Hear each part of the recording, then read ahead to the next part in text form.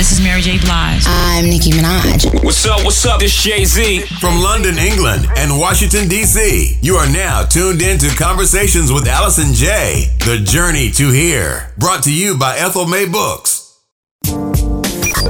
This is Conversations with Allison J. Hello, everyone, and welcome to another episode of Conversations with Allison J. The Journey to Here. Today, as always, we have another captivating and thought-provoking topic and guest. Here's your host, Allison J.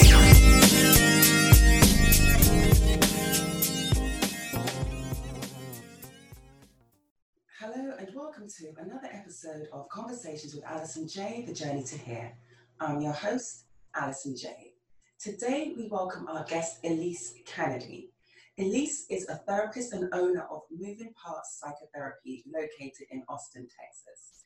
Elise primarily works with people who have experienced trauma, that's children right through to adults. She also specializes in perinatal mental health and has a passion for helping parents who are trauma survivors. As a trauma survivor herself and an overcomer of postpartum depression, anxiety, becoming a therapist was Elise's way of paying forward the healing. Elise, hello, and thank you for joining us here today on Conversations with Allison J. So Elise, hi again. Hi. Hi. So Elise, just reading from your bio and all the things that you're doing, you mentioned that, and the way you put it is that you mentioned it as being regular depression. So, and in most people's minds, depression is just depression. You have postpartum depression, and then everything else is lumped together as depression. So when you call it regular depression, what exactly do you mean by regular? I'm actually not sure exactly where I wrote that. Regular depression is not a clinical term, but I think what I was saying is it's just depression without any impetus for it. Like it just somehow showed up. There was no event that led to the depression.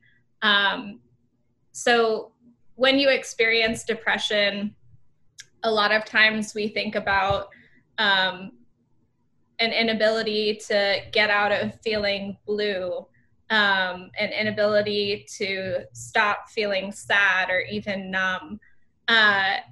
And sometimes accompanying that can be inability to or loss of interest in things you used to enjoy doing. It can be suicidal thoughts or suicidal intent. And it can also look like bouts of anger or bouts of sadness. There are lots of different ways that depression shows up. And it can really just feel like a haze over you at all times, or like there's a cloud hanging over you at all times. And so I think that's what I meant by that term, but it is not in the DSM. All right. So, and when I was researching into topics that we were going to discuss and just delving deeper into all of your business, Elise, I was reading, because I found your social media page enlightening, very, very enlightening. And you mentioned that you have a passion for social justice. And part of that means destigmatizing mental health and recognizing it is built around whiteness and bringing to light harmful practices that surrounds and is within that field.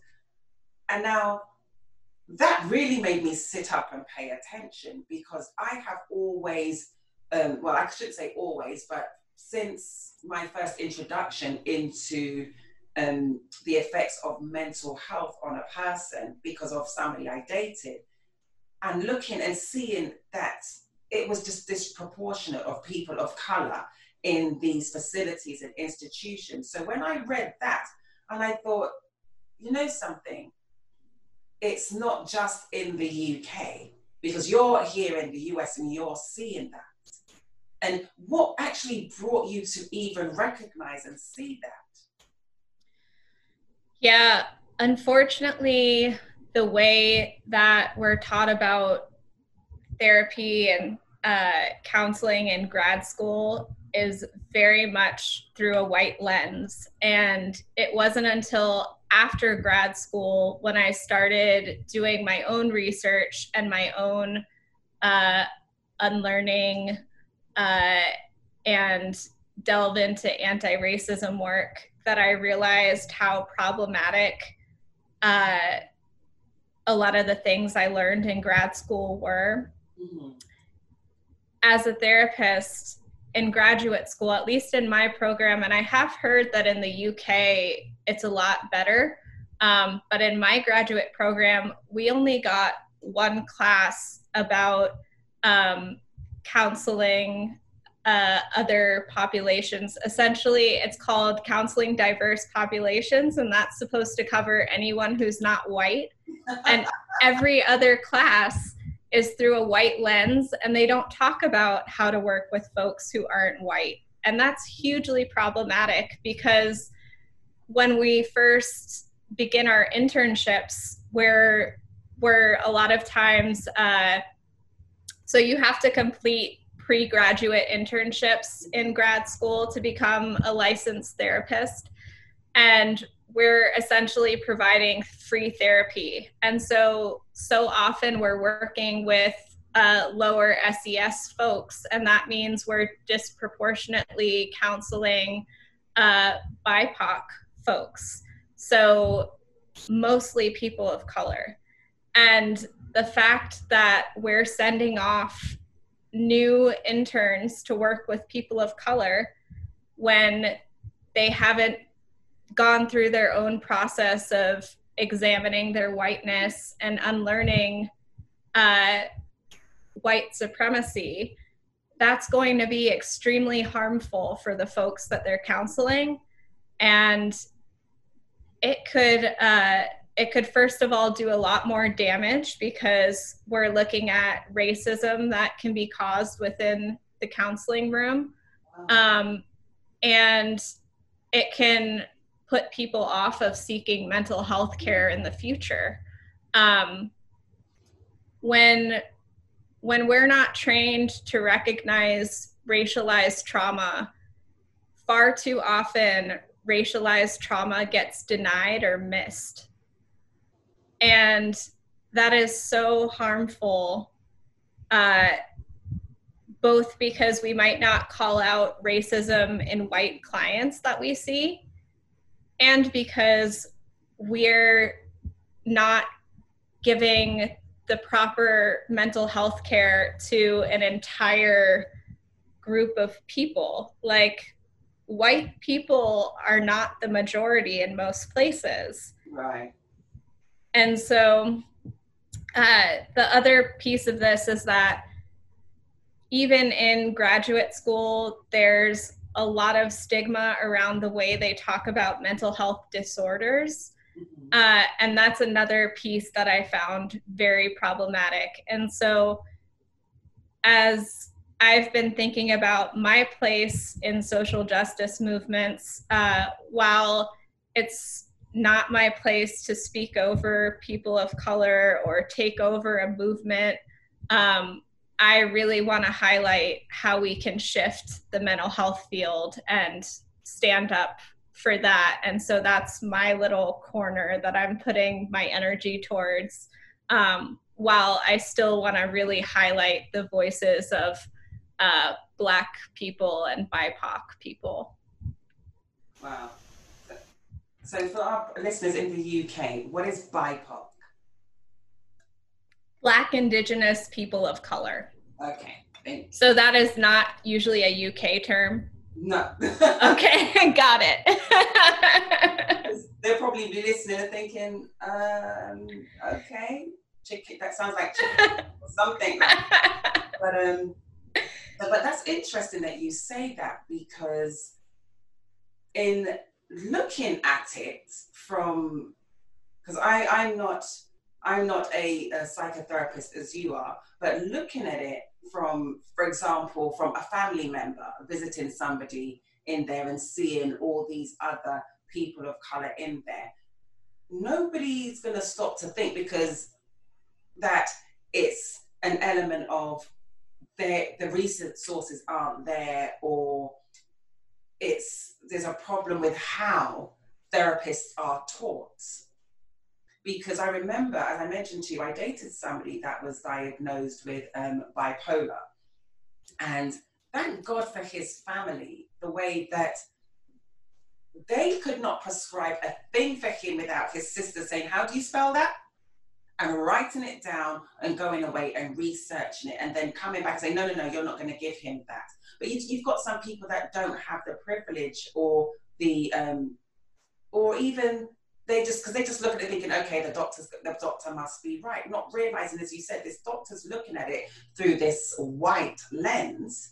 And so do you think it would be helpful if, and I'm not saying that this is even a possibility, but even if they started to introduce cultural differences, because it really isn't a one size fits all. My family background is Caribbean. However, you may have somebody whose family is from India, or whose family is from Japan or an African country, that there's going to be cultural differences. So it's time that we stop with the one size fits all, because it really doesn't. And like you said, doing more harm than good. And that could be what stops people, because you mentioned to me before that one of the things you're taught in grad school is Black people are less likely to seek help. Yes, 100%. I think within the mental health field, they've really gone, even though they have the one cultural diversity class, in most of the other classes, there's really this I don't see color thought process. And we know how damaging that is in the real world. Yes. Like, if I didn't see your color, I wouldn't be seeing you. Yeah, and I think that is so, people that say that, God love them, because you know what they're trying to do, but just don't. Just, darling, don't. No, please stop. You don't see. Yeah. Yeah. You do. You absolutely do. Yeah. And I'm not saying it is a negative thing to see color, because it absolutely is not a negative thing. Right. But people have taken color and demonized it almost, so that people have to now feel defensive and say, I don't see color. Yeah, you do. Because like you said, if you didn't see my color, you won't see who Alison is at all. Yeah. And when I do work with a BIPOC client, the first thing I say is, so by the way, I'm white. And they usually laugh. But the point is that I'm naming my whiteness, and then I'm saying, I do not know your own experience in the world, because I have lived in the world in a white body. And so it's not your job to educate me on your culture or experience, but I'm not going to deny your culture or experience in the world. When I worked in an area that was a pretty bougie area, pretty bougie part of town, I would have Black clients who were nervous every time they entered the building, because seeing a Black person in that part of town wasn't as common. And so for some of my clients, it would be nerve-wracking every time they entered those steps. It would be a sigh of relief when they came in the building. Mm-hmm. And as a white therapist, I might not have thought about that. I ended up moving my office to a different part of town where I hope it's more comfortable for everyone. But that's just something that, as a white person, I don't have to experience. I don't have to worry about the location of my therapist's office, because it could be a place that's not safe for me. Mm-hmm. And so there are so many different cultural factors that we absolutely have to think about when we're thinking about mental health care for our clients. The other piece of this is that in different cultures, this Western way of treating mental health disorders just doesn't work. So in many of the counseling theories, we've essentially appropriated them from indigenous cultures, especially some of the body theories. Like, I don't want to call anyone out, but somatic experiencing and other theories were really appropriated from indigenous cultures. This idea of mindfulness was appropriated. Yes. And so we're taking them, making you have to get extensive trainings in them in order to practice these theories. And for folks who aren't white, the westernized way of treating someone for a mental health disorder just might not be appropriate. Like, there's nothing that makes the white way of treating somebody better than the ways they've already been doing things in other cultures. And so this westernized thought process could be damaging for somebody who, in westernized mental health treatment, we're really looking at the individual. And in cultures that have much more of a collective approach to just family life and everyday life, community actually might be a lot more important than individual treatment. And so there can be this very white way of our way is the best way. And I think that's another factor that happens with culture within mental health care. And it's funny, you said something, and this is completely unrelated to mental health. And I think I turned into my mother with these random thoughts because she's very So, but something you mentioned about a Western way, and now we've appropriated other cultures, and the Western way was always seen as the way. And I look at it like, for example, with medicine. The Western way is always to write your prescription, pump you full of drugs, and that's it, you're going to be good. But in other cultures, there were always herbs that you could take, other natural remedies, because now, again, that's what I grew up on. Right. And now, it's funny seeing the Western world now turn into all these things that were once we were laughed at and called primitive. Because rather than take an artificial chemical, we would have gone to the earth to get our herbs and to get things. Because, like, for example, I was told I had high blood pressure and the doctor wanted to give me tablets. So I took the prescription, I got the pills. I don't even know where they are now. I've never even taken one of them.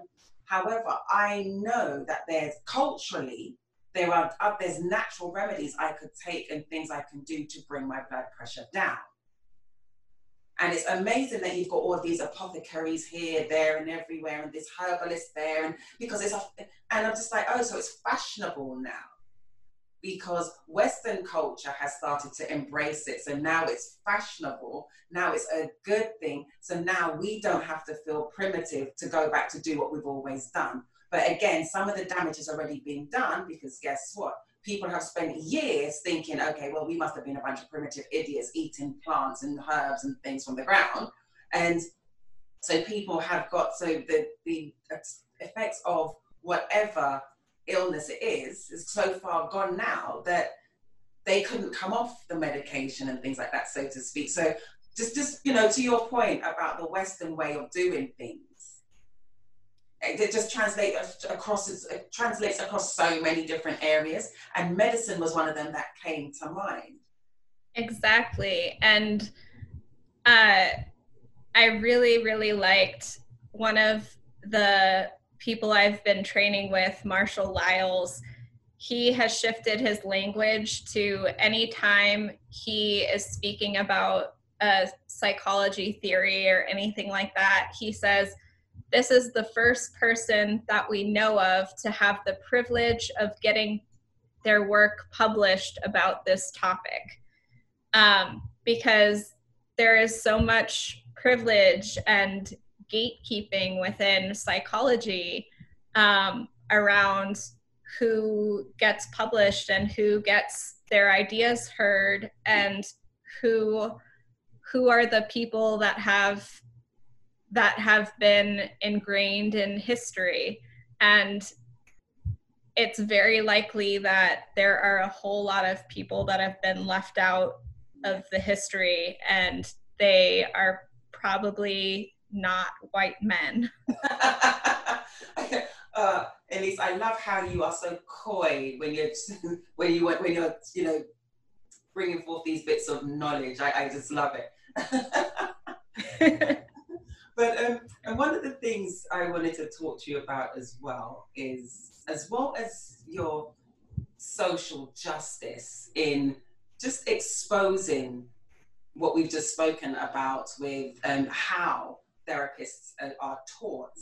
Another thing was, and I think this is also another area of social justice, how you even started your work as a therapist in the program supporting girls whose mothers are incarcerated.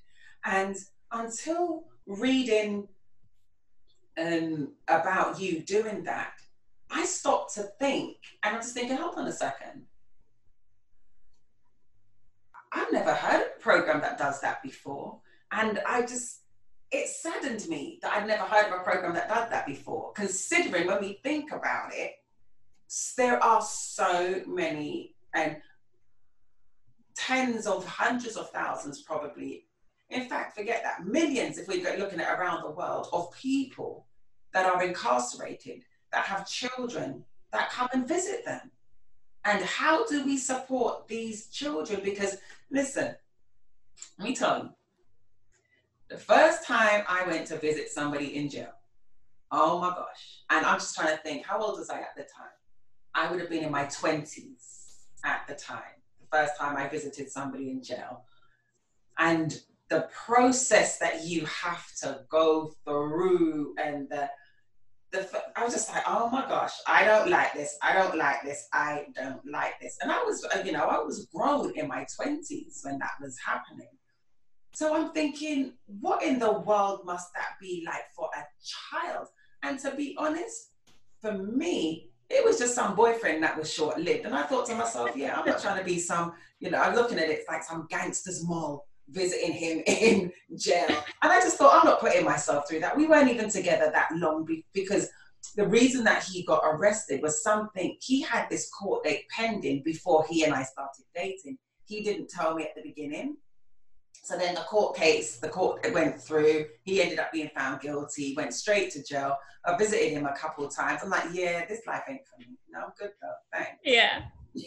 So I had the choice to be able to say, I'm not going to do this. And after a few visits, and especially because they kept moving him around that place, I'm like, what the hell? What am I doing? Got better things to do with my time. And not saying that people shouldn't visit people in jail, but it was just a case of, he wasn't honest with me in the very beginning. And it wasn't like it was a deep, meaningful, long relationship. So I just like, you know what, I'll write to you, but I'm not. Yeah. So it's like, yeah, I'm definitely not waiting. So, and no disrespect to those people that do, by the way, that was just my choice, my decision, my preference of what I was going to do. Yeah. Well, next thing you know, people start tagging me, hating me and all that. So to the point of then children who don't really have that choice to decide, I don't want to go and do this. And do they have a voice to say, every time I go there, it makes me feel like this. So to hear that there is a program out there, just like, first of all, let me just commend you on even knowing about something like that and being involved in it. But tell us about that. Yeah, so I was really lucky that for my graduate and then postgraduate internship, I worked with a program called Girl Scouts Beyond Bars. And it's located here in Austin, Texas, but there are a few different ones throughout the country. And there's actually a documentary about it called Troop 1500 that was on PBS. They filmed it in the 90s. So this program has been around for a while. Girl Scouts has a few special troops.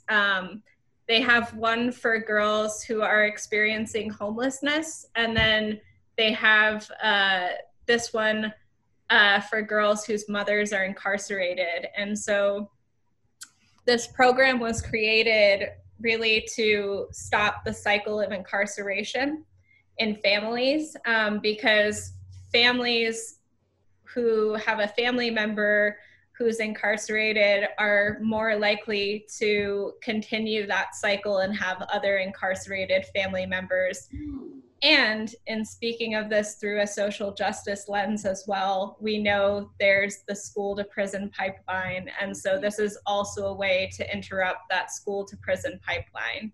And so with this program, it runs like a regular Girl Scout troop. They get, I forget if we did monthly, I think we did monthly troop meetings.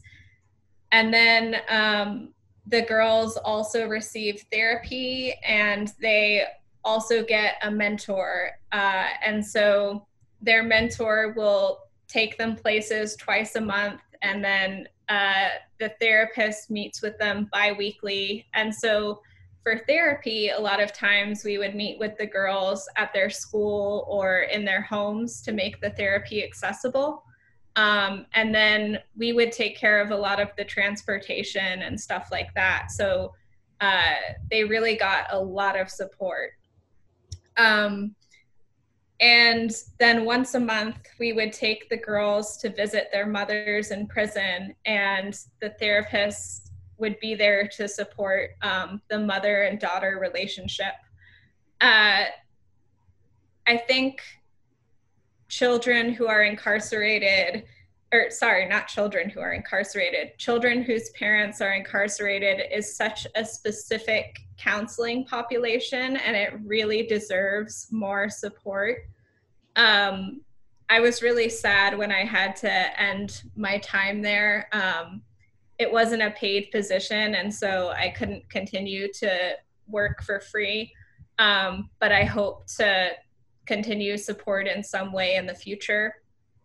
But these kids are experiencing such a specific type of grief because there's so much stigma around having an incarcerated parent. And so a lot of times it's a secret that these kids have to keep. So people are asking them all the time, where's your mom? Like when I would go to meet with the girls in school, and keep in mind, I'm white and most of the girls are BIPOC. And so kids would say like, oh, is that your mom? Is that your mom? And the girls would be like, no, that's not my mom. But anytime a question like that is raised, or they have to explain to somebody whatever their family has decided to tell people about where their mom is, and a lot of them will say like, oh, my mom's away at college, or my mom is visiting family or something like that. They have to hold this family secret. And then each time they see their mother in prison, it's the joining together, that bliss of joining together. But then every time it's the new grief of having to separate again. It was a big day to get to go to the prison, like a 2-hour ride each way, and then 4 hours with mom. And so we would spend about as much time in the car as we did with mom. And the really cool thing about it is that we were just fostering the mother-daughter relationship. Like they were allowed to just have normal time together, to hug and braid each other's hair and stuff like that. And we would celebrate holidays with the moms. But then the devastation at the end of the day of having to separate again from mom, it's that new grief every single month, and not knowing when you'll get to talk to mom next, stuff like that. And so I think it's such an underserved population. It's really not talked about, but there are so many kids who experience this. And this was just a program for girls and their mothers. There are also plenty of boys who are experiencing this too, and plenty of fathers who are incarcerated. And so I know there are other programs like that out there, like especially mentorship programs, but not a lot quite like that one. Yeah, because I was going to ask you about is there anything supporting boys whose fathers are incarcerated? And not just boys whose fathers are incarcerated, boys whose mothers are incarcerated as well, because I can't begin to imagine the toll it takes on a child mentally, as you were saying, because there's the stigma attached to it, to what they say and how they hide it at school. And then there's the whatever story or line the family has come up with to say, this is what we're going to say when asked about your mother or your father. And so the fact that there's a program that supports these children through it and gives them the psychological support they need, I mean, I think that is something that should be known about, well, internationally. Absolutely. And the tricky thing is that most of the mothers who are involved in the program just hear about it from other mothers within the prison, and then the mom has to reach out. They have to reach out by letter, which takes a while to reach the Girl Scout office. And so it's a big ordeal with even getting somebody involved in the program. And one of the cool things about it is that, which is also extremely difficult, but the moms have to stay on, and I'm quoting, good behavior in order to stay in the program. But that is so difficult because other incarcerated folks who know that they have to stay on quote unquote good behavior will try to like rile them up and try to like specifically to get that privilege revoked, basically. Yeah, exactly. For them. Yeah. And so it's really, really hard to stay on good behavior, to stay in the program. And it just is such a testament to how much these mothers care for their kids. They're just completely normal mothers.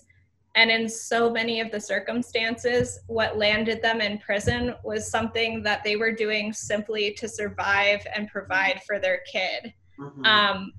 Also, it's not hard, because to be honest with you, sometimes, and I think society has kind of poisoned us in this sense that we just automatically assume anybody in prison is a hardened criminal.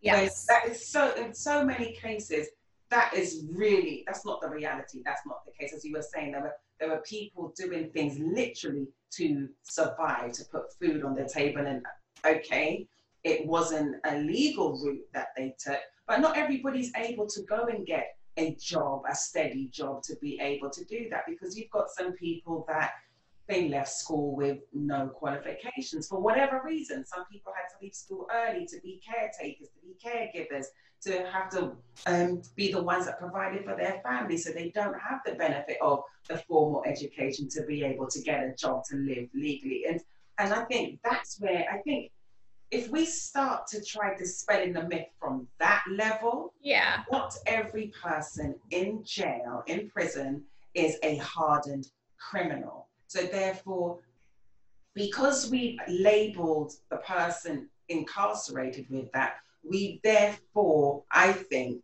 this is just my opinion, it trickles down to the family and the children, that they're then treated like pariahs because they have a family member that's locked up. Exactly. And that's why I loved that this program just gave the kids a totally normal space to just be kids and not have to hide that from the world. Like, it was really funny. I'm not sure if this kid really didn't know this, or if they were just pretending, but one of the kids that had been in the program since they were like in kindergarten or something, just one day.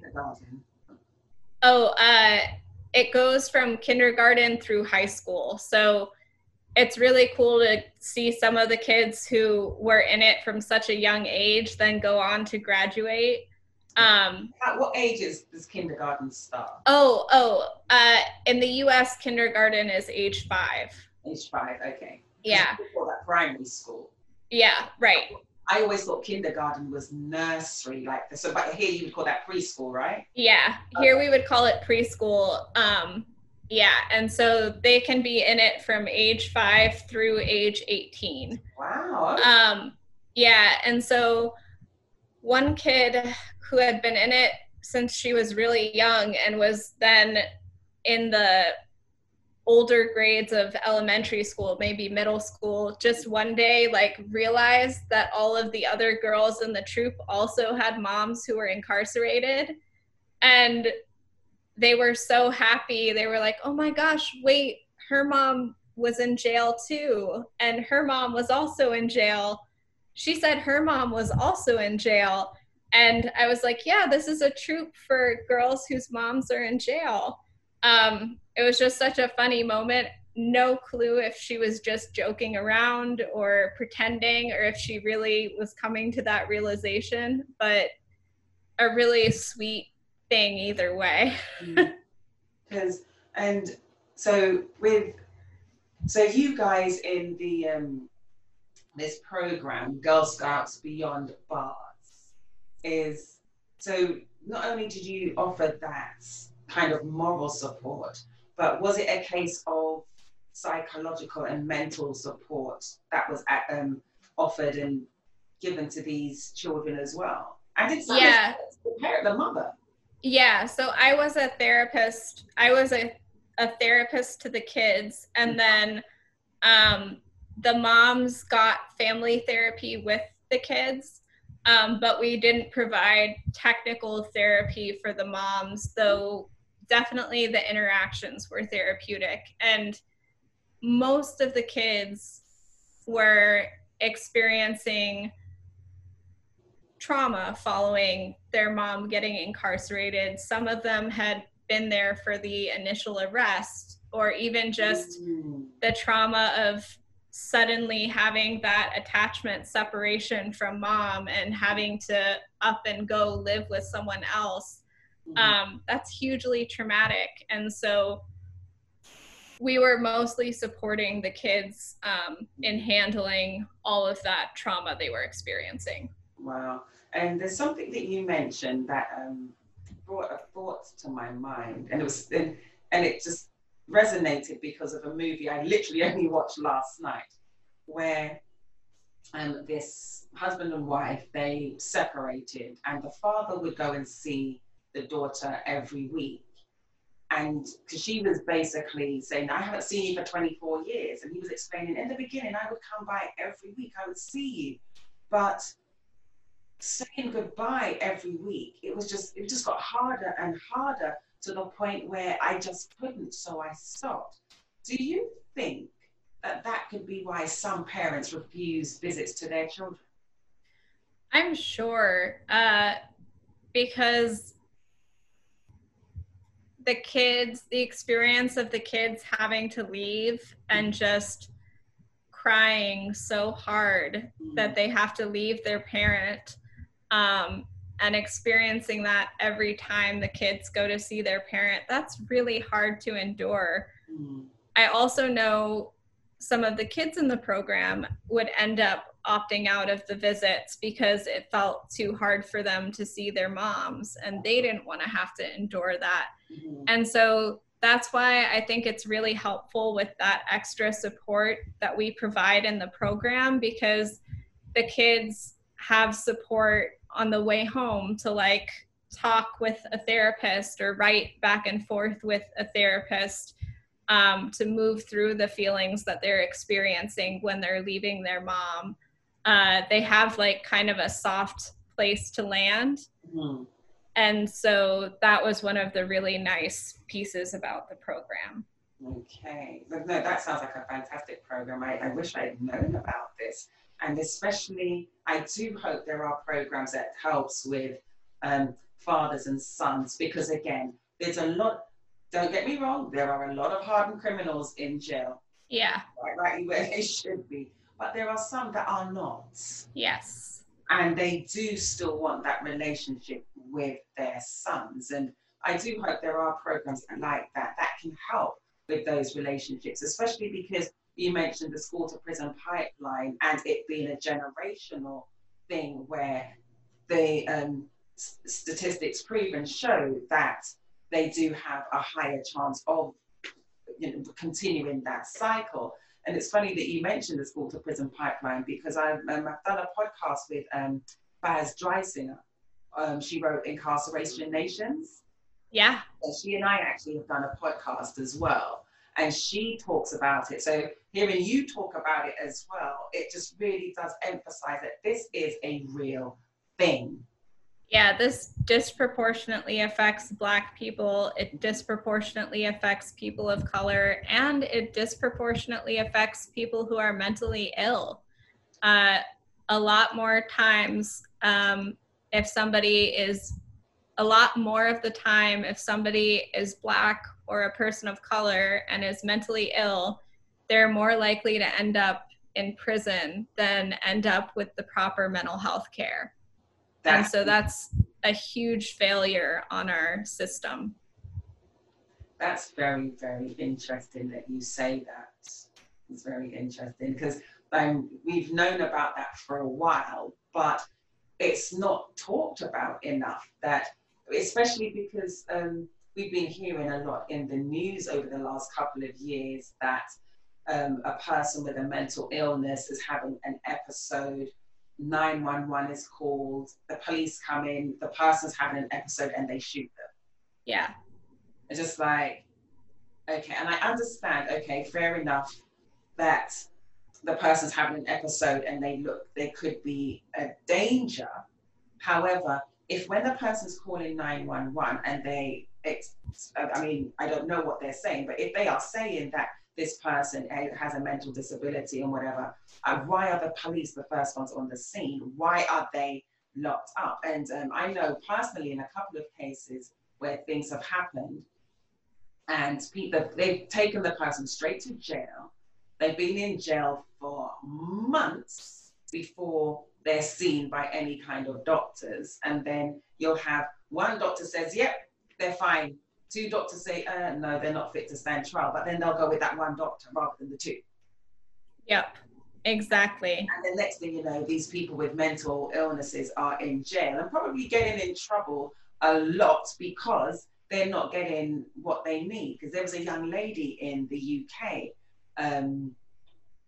Sarah Reid, and she was killed. She took her own life, sadly, because she actually was suffering from mental illness. But the treatment she received while in jail, she wasn't in a mental health facility. Yeah. While she was in jail, they denied her medication. Yeah. Next thing you know, she can't cope with it, and she sadly took her own life. And this was just a couple of short years ago that this was the case. So it's not even like we're talking about things that were happening pre people being able to get the right training and knowledge. This is something we're talking about that's still happening. Yeah. So, and that's just, I just think we just need to learn so much more. But something that you mentioned about the trauma and the effects of children visiting their parents.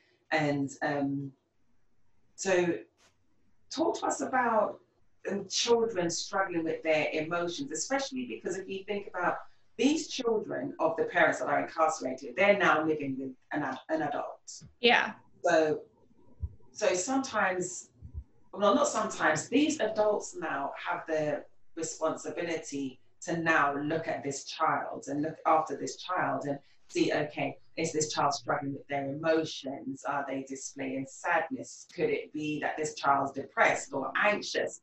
And also, you've got parents worried about children falling into the same family cycle of trauma. I mean, so how would you help children like in that scenario? I know that was just a lot right there. Yeah, well, one thing that I think is important to mention too about the caregivers that end up caring for children of incarcerated parents is oftentimes that falls on the grandparents who were not expecting to raise a rambunctious child at that point in their life. Or children. They thought, a lot of times they thought they were done. Yeah, I've raised my kids. I'll babysit once in a while. Yeah. Yeah. And so God bless them. All the caregivers in our program were so wonderful. And like, you couldn't have asked for more supportive caregivers, but they also like had the kids in the program. And so they knew they were getting some extra support. Not all caregivers have that. And so a child might be having a hard time with not understanding that an older caregiver can't play with them like their parent might have been able to, or the child may even be caring for the caregiver in some ways if it's an older caregiver. And so the child is then having to take on some parental roles as well. There are so many dynamics at play with the child and the caregiver. And so there are so many new things that a child is experiencing while the parent is incarcerated. And it's completely normal for a kid to be experiencing all the different emotions. I think about children of incarcerated parents going through a similar cycle of grief. Like we think about the grief cycle as having like anger, denial, all the different emotions. And with a child of an incarcerated parent, their grief cycle kind of starts over every time they visit the parent. And then they go through a different grief cycle when they're then reunited with the parent. The reunification can be really difficult on a child-parent relationship too, because a lot of times a parent is coming out of prison with very little support. Typically, most people gain more weight in prison, and so their clothes don't fit and they don't have access to new clothes. A lot of times, like, the moms are coming out of prison without access to even a bra and underwear. And so, yeah. And so they're not having their basic needs met for... Sorry. How is that possible? Well, I'm just saying because a lot of times they've gained more weight, and so the clothes they went in there with might not fit. But yeah. Okay, wow. That is actually quite startling. So they could actually, wow, okay. Yes, and then they haven't been making money while they're in prison, and so they then are coming out with no job. They might have access to housing if staying with a family member or something like that. But when a parent is coming out of prison, as excited as they will be to see their kid and be with their kid again, they also have their basic needs that are not going to be taken care of right away. And so while a kid has probably been dreaming about what the reunification will be like, when the parent gets out of prison, it looks very different from that when they actually meet. Like, some of our kids would make lists of activities to do with the parents and stuff like that. And it's just not that simple. Wow. And so it's just managing the emotions of that child and the mental state. Yeah, so some of the kids actually have a bigger struggle when the parent is released from prison because it's such a shakeup in their world. And so that can feel so overwhelming for a little kid. And not just a little child. I just think it could be so overwhelming, especially if a parent has been incarcerated during the time of a child going through adolescence and then see all of these changes emotionally outside of the parent being incarcerated going on with this child as well. So, so it's like the parent has come out to a child, a very different person, because this is now a person. Exactly. There's an incredible book that was written in the 90s that I think is called Imaginary Family. And a journalist stayed with this, she stayed with a few members of a family. All of them were mothers, and it focused around one specific mother who was incarcerated when her child was a baby. And there's this really powerful paragraph about when the mother is released from prison. I think her child is about to have her quinceañera, which is a celebration for Latinx children when they turn 15. And the mother... Latinx equivalent of a bar mitzvah. Yes, exactly. And so the mother buys balloons for the child, but she buys balloons that the child liked when she was like 3 or 4 when the mother left for prison. And I think that's just such a powerful image of really the children can go through from childhood to adolescence. Wow. And just so part of what you do is work with the child struggling to manage their emotions and making sure they don't fall into a state of depression. Because if children, and so let me ask you this, it's just a thought that just came to me.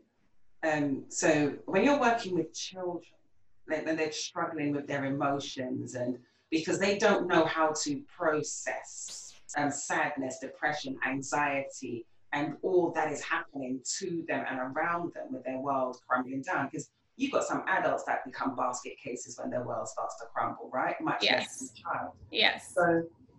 So if a child starts to suffer from depression and anxiety and psychologically the effects of this kind of trauma, are they more likely to carry that into adulthood? Can I take a bathroom break really quick? Absolutely. Hold on one sec, but I'll hold the question in mind. I'll be right back. If children are given support for what they're experiencing in childhood, they may not carry it into adulthood. And they're also a lot more likely to know how to seek support as an adult. The problem is, while at least in the US, most schools have school counselors, access to counseling is really not great for the communities who most need access to it. Therapy is pretty pricey and pretty inaccessible. While there are a lot of agencies that provide mental health care, a lot of times parents won't know to seek it for their kids until it's a very desperate situation, until they're really recognizing a big hindrance on the life of the child or on the life of the family. And so that could be like the child expressing suicidal thoughts or having tantrums that become violent. We're not as likely to recognize the subtleties in a child that tell us that the child might need support. And also, we don't think about that for children when they're experiencing anxiety or depression or anything else that may be happening for them. It doesn't look the same in a child as it looks for an adult. And so when we see a child having, like, displaying big behaviors, like big displays of anger, big tantrums, that could be the child's way of trying to cope with whatever is happening within their mental health. It just doesn't look quite the same in children as it does in adults. And so a lot of times we don't know what to look for, and it's easy to miss it. And it's interesting that you say that, because when we see tantrums or when we see these big explosions in behavior, I don't know if I recall ever paying attention to it other than getting frustrated, like, can you just pack it in? Can you just? And not stopping to think that, okay, what's going on? Why? What is going on with you? And also taking the patience and the time to understand that even though you ask that question, as a child, they may not even be able to articulate what it is. Something, because if you think about it, like, again, going back to this movie I watched yesterday, I don't even remember the name of it. Never heard of it before. Literally, I was doing some research into something, and I just had this Netflix thing pop up. And you know what it's like? I've never heard of it. It's a comedy. Click on that. I need a laugh. Yeah. And so she was getting married, and she walked down the... It's hilarious. She walked down the aisle, and they're all smiling at each other. It's just like, the time has come. And he went to say his vows, and he's like, I can't do this. I can't. So they went off to the side and spoke about it. She ran off. Then she went into work the very next day. And everybody, she looked great, by the way. She had this popping lipstick on, and it was like, okay. And then she walked in, had a client meeting. I think she was like an advertising executive or whatever. Had this client meeting, went back into her office, and everybody's yabbering away. She opened her laptop, and on her laptop screensaver was a picture of her and the guy that just jilted her. And this woman had a full-on meltdown. I'm talking through the laptop, cleared everything off the table, broke everything, and all the rest of it. And I say that to say, as a grown woman, if she had a meltdown like that, and she's able to use her words and articulate, because grown woman, she would have been like married the day before, how much more so would it be? Is it difficult for a child to be able to articulate that? Because if an adult did that, we would know something was wrong. Right. And that's the thing. Because if I'm at work, and it has happened to me before. Oh my God. I work somewhere, and I remember everybody's names, and I'm not going to out them. So, but there was a guy that sat to my right, went down the other end of the office. He was a if I put this out there, everybody's going to know who these people are now. He was a commissioning editor, and she was a designer. He went down, and they worked together because she was designing the work he had commissioned. Yeah. And she had a full-on meltdown, threw stuff at him. And I'm here, and I'm sitting, and where I was sitting, because where I would sit, because of my job, I was able to see the entire department of 35 people. And I remember I looked up, saw a commotion going on down there, dropped what I was doing, because it's not the kind of thing that normally happened. Right. Down there, girlfriend was having a full meltdown. So he went back to his desk a little bit shaken. So I'm like, diffused the whole situation. So I went back to him and I said, what happened? And he told me what he said to her. So I'm thinking, okay, I don't see what there is in that would have caused that reaction. And I kind of like, you sure that's what you said? I just want to be sure. And he said, Alison, I could have asked her for cheese. And this is something that happened more than 15 years ago, by the way. And I remember it clearly like it happened yesterday. His exact words were, Alison, I could have asked her for cheese. I think I would have gotten the same reaction. Having said that, we knew, okay, something was wrong with her. Right. She needed to either take some time, go and get some help, go and do something. Same at the movie I watched yesterday. Full meltdown, demolished everything that was on her desk. Something's wrong, need to seek help. But yet, when it's a child, we're like, pack it in, babe, you wait till I get you home. Yes. A lot of times with a child, we go to it being bad behavior or, and I think when we go to that, a lot of times it's because we are seeing the child as a reflection of us. And actually, children are little people with their own minds. And there is usually something that is underlying the behavior. So I have a 5-year-old and a 2-year-old. And the other day, so we started virtual school this week. My 5-year-old is in kindergarten, and she just started having a fit after the school day was over. And she just started crying. Like, first she was kind of doing the thing where she made her body a wet noodle and like wouldn't move. And I was like, come on, we got to go take our bath. Like, let's go upstairs. And she just wasn't listening. She started doing other things that were misbehavior. And then eventually it ended in tears. And when I stayed with her while she was crying and really tried to understand what was happening, she started saying that she missed her old school and she missed her old teachers and she missed all her friends. And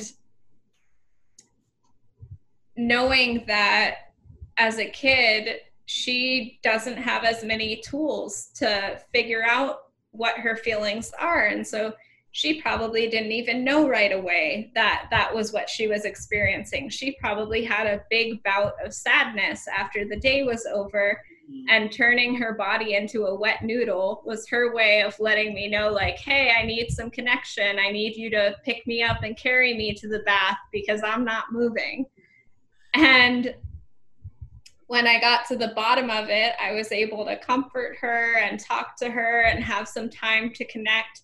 And so if we understand the way that children, what the behaviors are displaying, and take the time to like pause with our kids and figure out what's underneath the behavior, we're a lot more able to help them through their emotions, because as parents, we also have to be the emotion coaches for our kids, which is crazy because a lot of us still struggle with our own emotions. But our kids don't know what those emotions are until we help them name it and help them understand.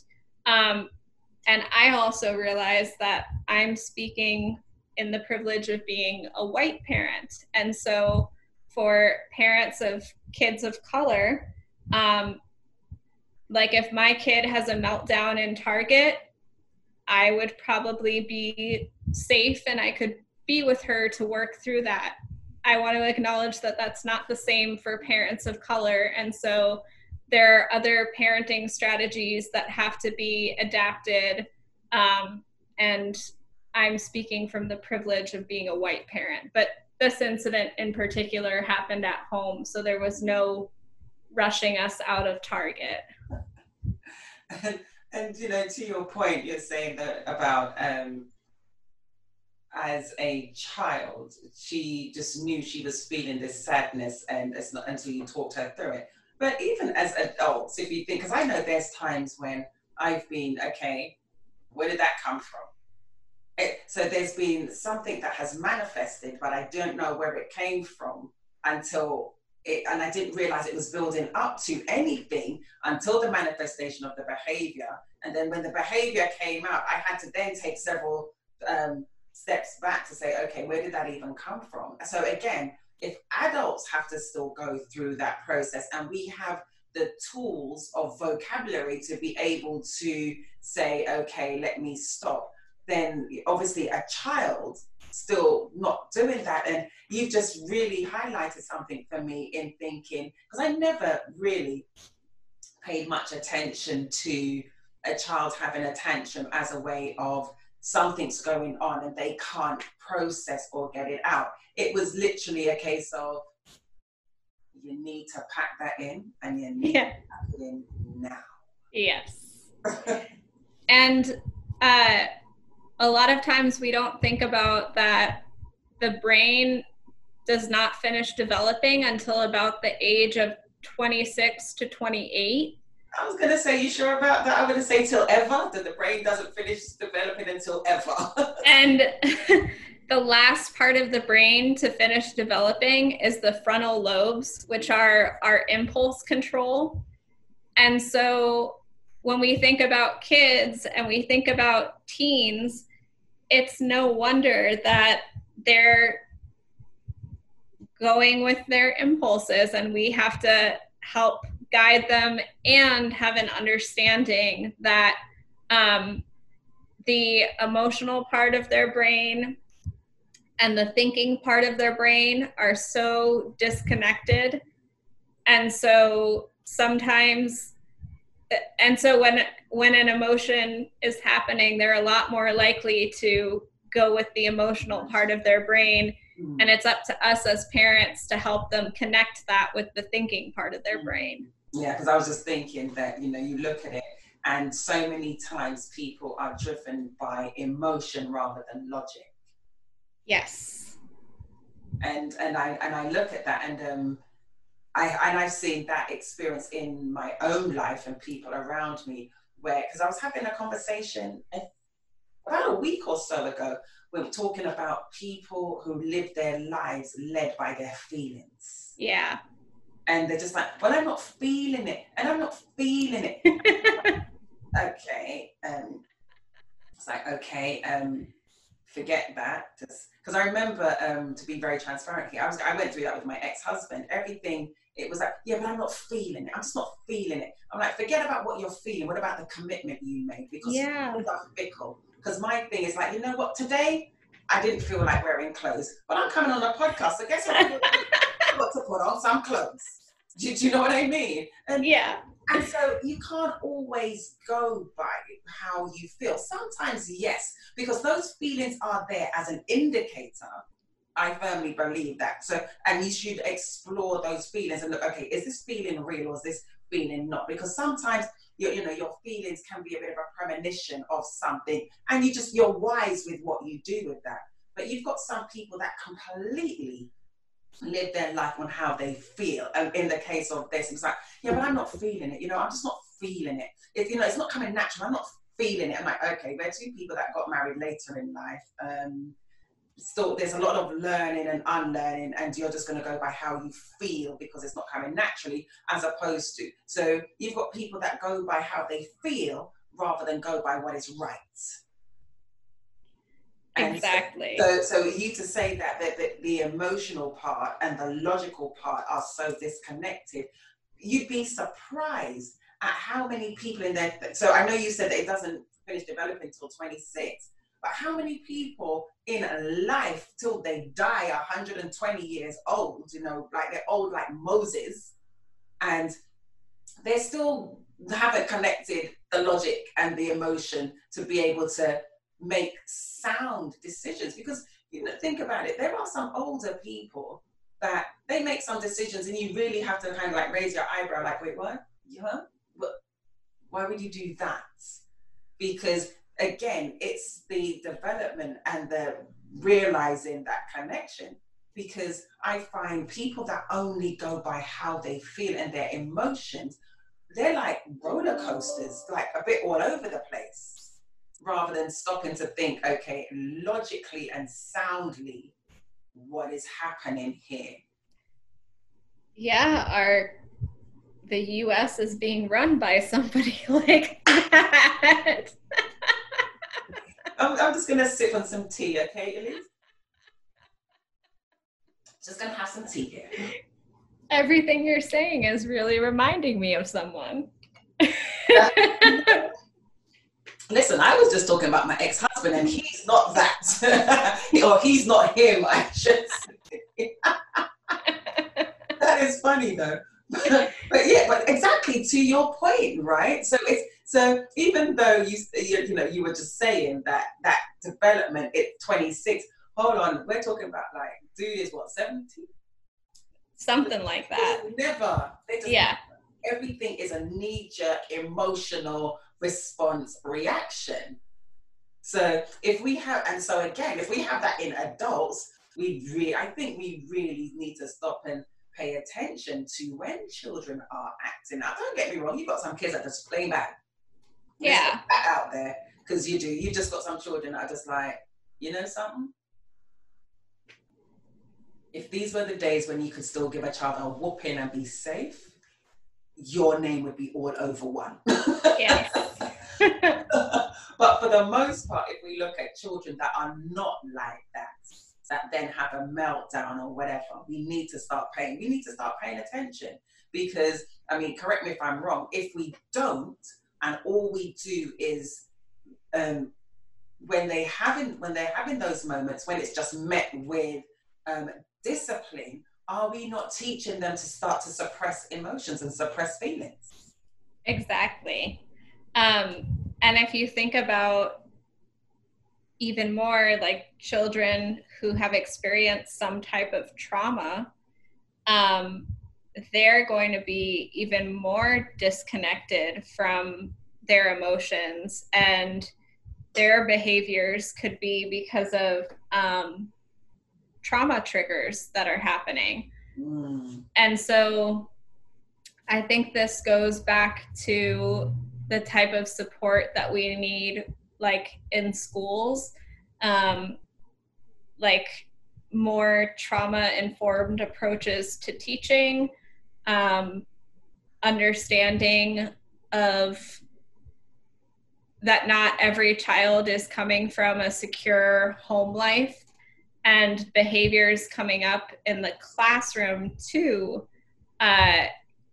aren't necessarily just a kid acting out or being a bad kid. And so having teachers with more understanding around what a child's behavior could be signifying, I think, is also really important. And something that you're saying there about children suffering from trauma. So, because what I wanted to ask you again is the effects of trauma on the brain and the body. Because a lot of the times when we're looking at, like, as a stress management therapist, I know what trauma does to the body, what stress does to the body. But we don't stop. It's like we have this disassociation. We look at stress as being something that will harm you physically, because, stress kills, right? And we look at trauma as something that affects you mentally, not realizing that both stress and both trauma affect you mentally and physically. We need to actually make that connection and stop disassociating them. Yeah, exactly. And like I had said to you before, there's a reason why it's called post-traumatic stress disorder. And I'm sure the way that we think about things, both as a stress management therapist and as a trauma therapist, are so similar. But one way that we can really visibly see how trauma affects the body is the Adverse Childhood Experiences Scale. And so this was developed by Nadine Burke, who I'm almost positive, but I don't want to get this wrong, but I'm pretty sure she is the Surgeon General now of California. And so she was originally a pediatrician and studied a lot about trauma, because she was noticing a lot of children that were coming to her for health problems had experienced a lot of trauma. And so she developed the Adverse Childhood Experiences Scale as a display of how trauma in childhood can affect you into adulthood. And so On the scale, it has everything from like if a child has experienced divorce, if a child has experienced an incarcerated parent, if a child is around parents who smoke or use drugs, and the more items that fit for you, the higher your rating on that scale. And the higher your rating on that scale, the more likely you are to experience health conditions as an adult. I just looked it up. It is Nadine Burke Harris. Nadine Burke Harris, thank you. Got a couple of books, The Deepest Well and Toxic Childhood Stress. Yes, which are both incredible books that I highly recommend for learning more about this. Yeah, because it says Toxic Childhood Stress, the legacy of early trauma and how to heal. Yeah.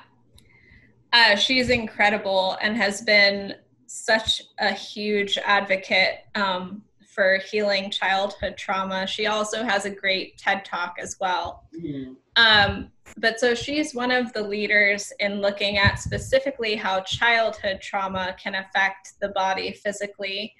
And then we also think about, so the reason trauma affects the body is because when we experience a trauma, it isn't the event that is the trauma, it's our body's response to the event. And so our body and brain jump into action to try to protect us when we're experiencing a traumatic event. So our brain scans for threat, for outside threat, about 4 times a second, but probably more. Oh, wow. And so if our brain registers that there is outside threat, our nervous system jumps into action to protect us. And so we'll go into fight, flight, or freeze mode.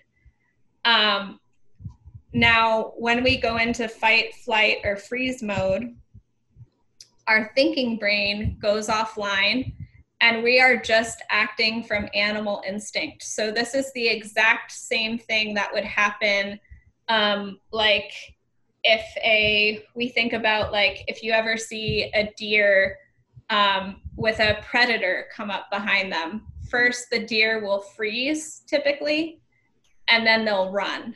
And so that's freeze and then flight. The same thing happens for us as humans. So this has been happening since the days of cavemen. This is the same response we would have if a bear came upon us. Back in those days, we might have hit him with a spear if a bear came upon us. That would be dinner as well, right? Exactly. And also probably our winter wear. So when a traumatic event happens, your body reacts in the same way as if a bear was coming upon you. Now, because the thinking brain is offline, the trauma registers in your body and in your nervous system, but it's disconnected from the actual memory of the event. So we're not holding an explicit memory of the event. We're holding the memory of the event in our body. And in holding it in our body, our nervous system is making sure that event never happens again. Right. So for example, you may hear the word trigger a lot. And following a trauma, any information that we receive that feels like the trauma, that can be a trigger. And it's called a trigger because it's the same thing. It launches our nervous system into action. And so the symptoms we experience when we experience PTSD are our body's way of making sure that event doesn't happen again. It's a protection. Right. So Oh yeah, go ahead. No, you finish, because I think I'm going to change it. Oh, yeah. So our body, if our body perceives, again, like your brain will be searching for threat, and following a trauma, your brain is more likely to perceive threat.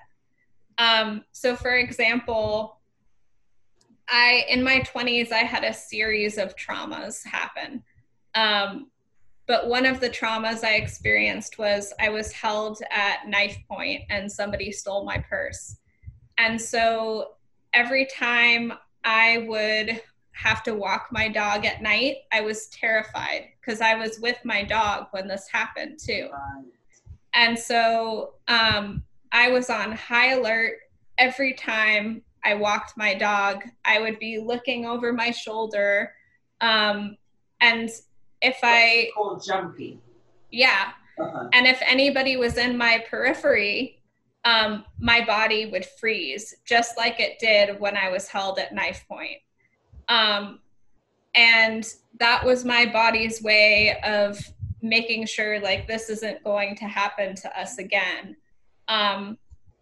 Even though logically we know freezing is probably not the best response, and the PTSD survivor's guilt of like, I could have done better.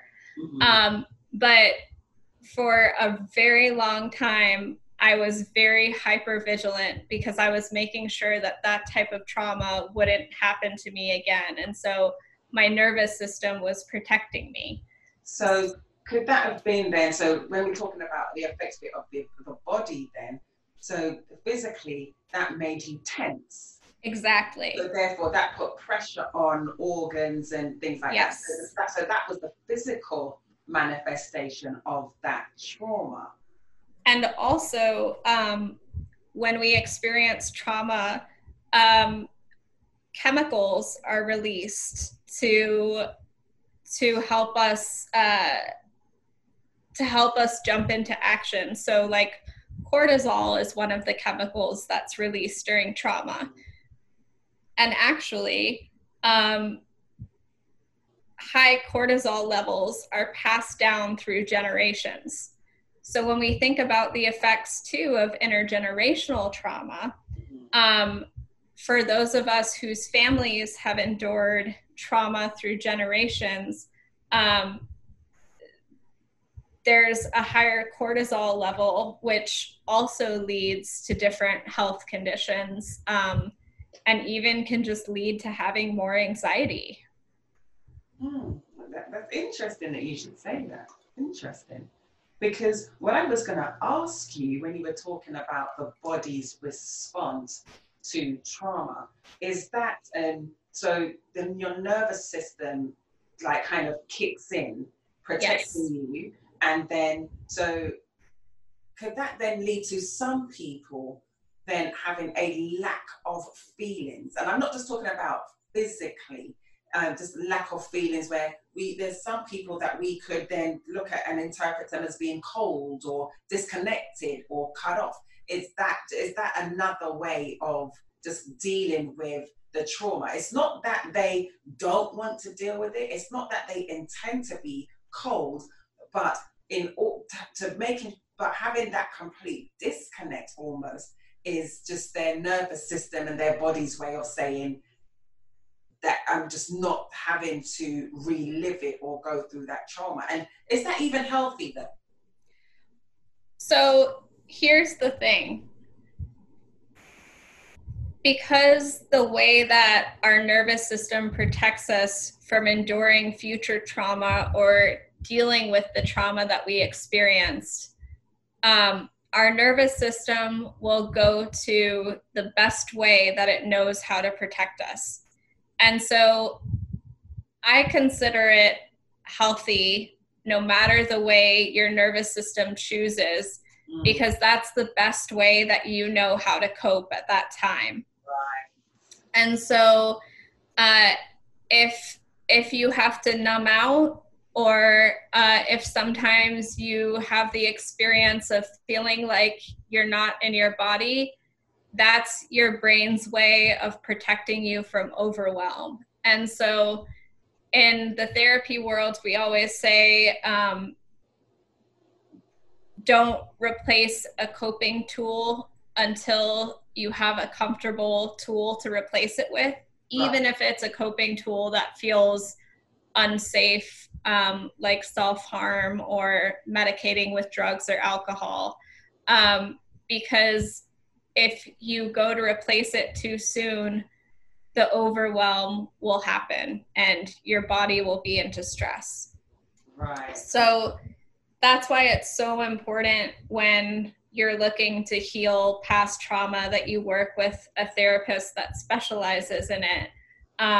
Because the therapist, like, I always love really affirming my clients and letting them know that what's happening for them is actually a really normal way to deal with the immense amount of trauma that they've experienced. Right.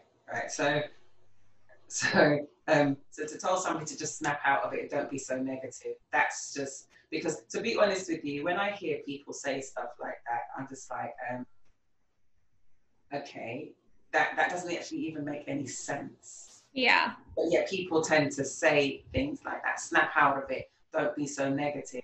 And it's not that the person is trying to not feel or be cold or closed off. It's just that, because the thing is there anything we can just snap out of, whether it be good or bad?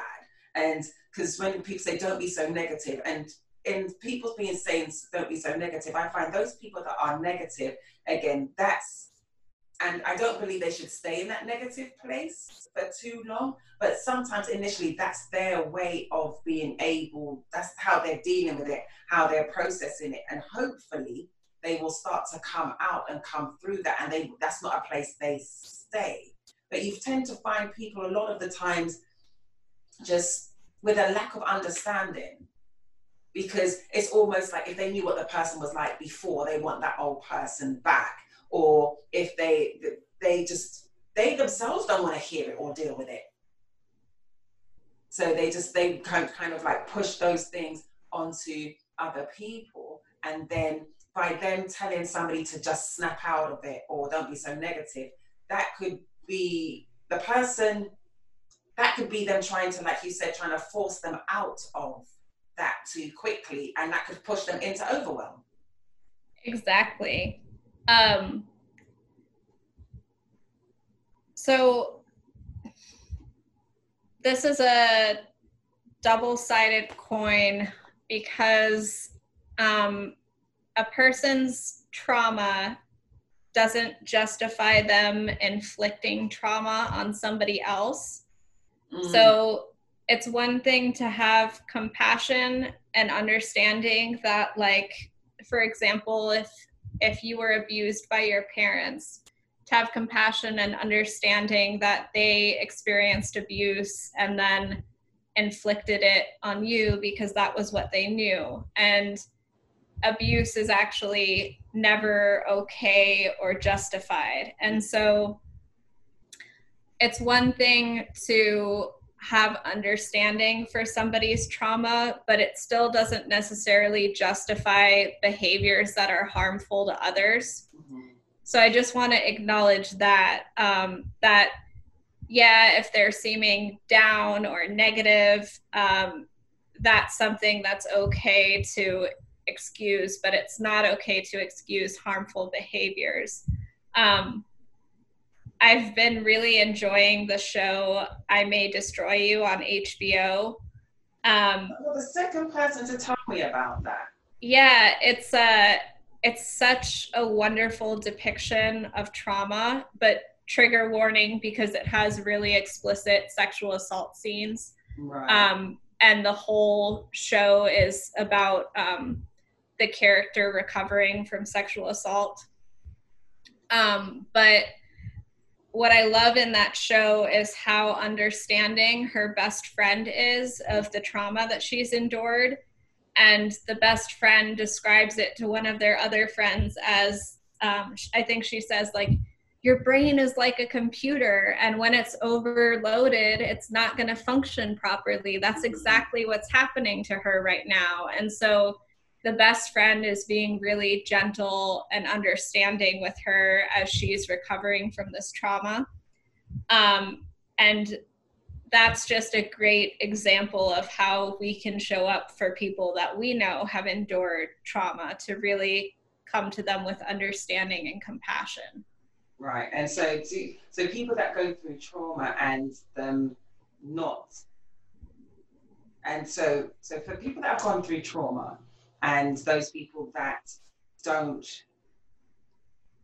really express their feelings, like we were saying, that like they don't feel, is that where disassociation comes from, and associative disorder and the associative disorders, is that where that would come from? Yeah, so dissociation is really a spectrum, and so everybody dissociates to some extent. So an everyday version of dissociation might look like just zoning out, or a lot of times we may have the experience of like driving, and even though you kind of lose focus on the road around you, you still end up safely at your destination. So those are everyday ways we dissociate. But dissociation is also a coping mechanism when we experience trauma. And so this would be more in the freeze category of fight, flight, or freeze. So when you dissociate, when your brain dissociates during a trauma, it's letting go of what's happening around you in order to protect you from what's happening. So that might mean you're experiencing an immense amount of pain and your brain is protecting you from the pain. It might mean that your brain is taking you out of a sexual assault. And so with dissociative disorders, there's dissociative amnesia, where you have chunks of memory that are missing. A lot of times that looks like not remembering events that feel important in your life. And then there's depersonalization or derealization, which you really feel intensely in your body. It's kind of a feeling of your brain and your body being disconnected, and feeling like you're not real or you're in a dreamlike state. And then you have dissociative identity disorder, which was formerly multiple personality disorder. But as we've destigmatized it and we have more of an understanding for it, we really understand that dissociative identity disorder stems from complex PTSD. And typically, in almost all cases, it stems from really complex trauma during childhood. So a lot of times it happens with childhood sexual abuse, or any other type of abuse that a child may have experienced. And so dissociative identity disorder is when there are two or more kind of personas that exist in the world. So I think of it as having these different parts of yourself, and these different parts of yourself function as your physical self. But when we think of it from the case of multiple personality disorder, like they would think of it as these parts that take on different personalities, and they would be alters. It isn't always to that extreme.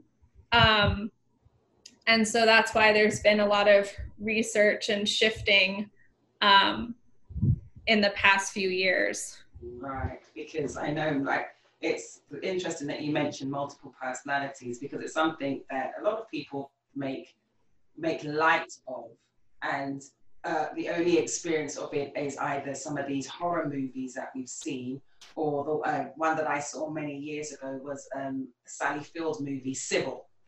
Yes. And other than that, you don't really hear anything of it. You just see, that's what you see. So there's actually, I'm glad that you actually touched on that. That's very interesting. And as one of the things that I wanted to ask you about as well when it comes to disassociation and trauma is perinatal mood disorder. How does that differ from postpartum depression, or does it? Well, a perinatal mood disorder encompasses all of the mood disorders that could happen postpartum. So that encompasses postpartum depression, postpartum anxiety, postpartum psychosis, and postpartum PTSD.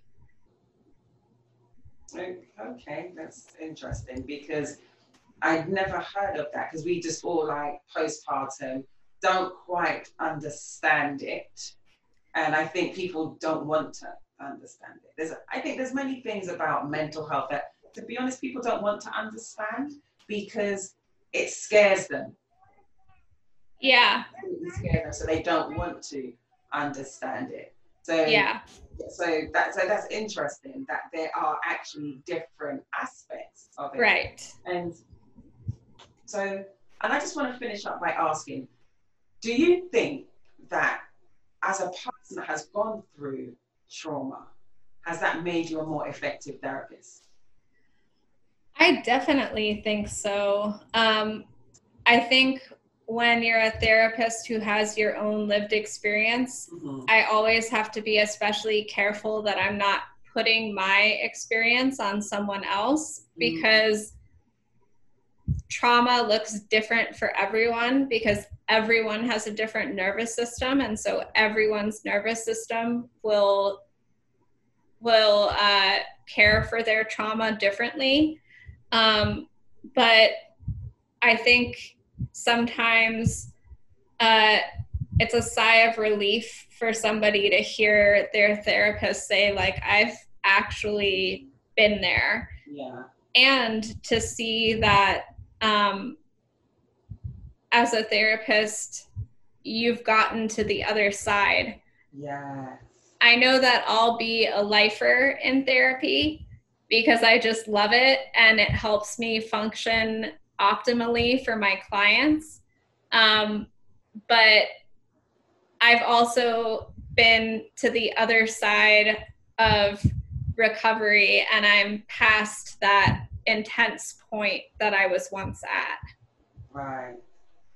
Yeah, because I do find that's helpful, because like for myself, I know that I've been in therapy a couple of times, and I just felt like they couldn't relate to anything I was saying, and they were just textbook answers, and the empathy felt like it was something that was learnt as opposed to something that was felt. Yes. So I would have to say that, and not to say that people that haven't been through anything can't be good therapists. Of course. Throw that out there. But I just find that I like to ask that question because some people try to just completely not add any of their personal experiences when dealing with their clients, and that's okay. But from the client's perspective, I think people want to know that you're real. Yeah, I am not the therapist that you would come to if you wanted a Freud robot, because I definitely bring my personality and humor into the room, and I find the clients that fit with that really fit with it, and it works really well. But some people do want the therapist robot and to just feel like their therapist does not exist outside the room. Right. That's just not who I am. Yeah, and I don't know if I could. I've been with one of those therapists and just like, okay, yeah, this not. I felt like I may as well be speaking to the wall. Just like, yes, and if that's the case, then it's cheaper. Yeah, exactly. It's just like, let me just stay home, stare at the wall, and talk to it. We can save myself a lot of money. But and finally, what I wanted to ask you is, you put this on your website. What is healing anyway? Because it's one of those things where I think it's one of these new find things that we, like you mentioned earlier on about now we misappropriating the term mindfulness. And I feel a little bit like we're doing that with the word healing. Because everything, we just need to heal. You need to get your healing. Everything is about healing. It's just like, okay, stop now. Yeah, I think you're right. And I probably put that on my website a while ago and forgot about it. But I think healing is such a spectrum, and there's no such thing as being fully healed. I like the word healing in a way because it suggests like the closing up of a wound. Okay. And we may have the scars left behind from the wound. We're not going to forget that the wound exists, but it helps the wound to not be so painful. And I think you're right that healing has really become one of those buzzwords, like on Instagram and on, you can't throw a stone and not see healing on a therapist's website. But the way I think of it is as a process that is never going to be completely finished, because no one is a perfect human. I really like this metaphor of the geode, that on the outside of a geode, it just looks like a rock, and the rock has been through a lot. You'll see the markings on the rock and all of the imperfections, but inside the geode, it's crystal.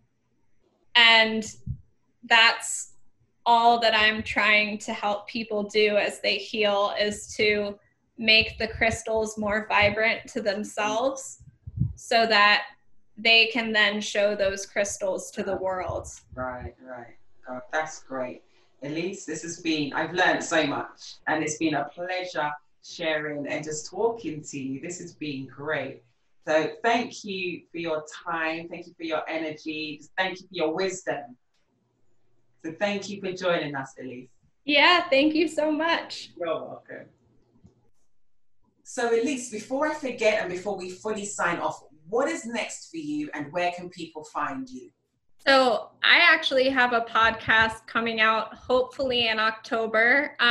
It's with my colleague, Samantha Montemayor, and it's called Reading the Backs of Giants, where we actually go through the history of psychology and pick apart some of the problematic nature of the field.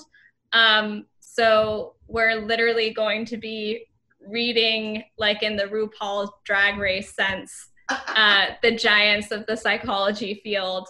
And so for that, you can follow us at Reading Giants on Instagram.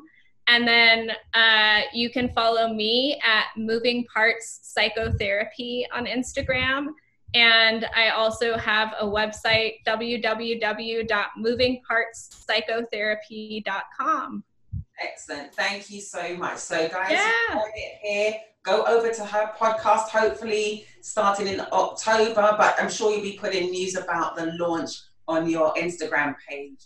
Yes. Reading the Backs of Giants. Reading the Backs of Giants.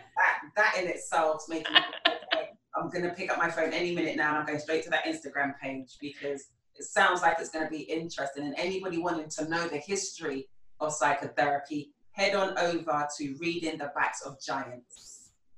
Great stuff. Thank you so much, Elise. Yeah, thank you. Take care now. Okay. Bye-bye. Bye. Thank you for spending time with us. We're already looking forward to the next episode of This is Conversations with Allison J. The Journey to Here. Until next time, honor, respect, and blessings to you all. If you want to connect, visit AllisonJ.net. That's ALISONJAYE.net. Allison with one L, as she is the one and only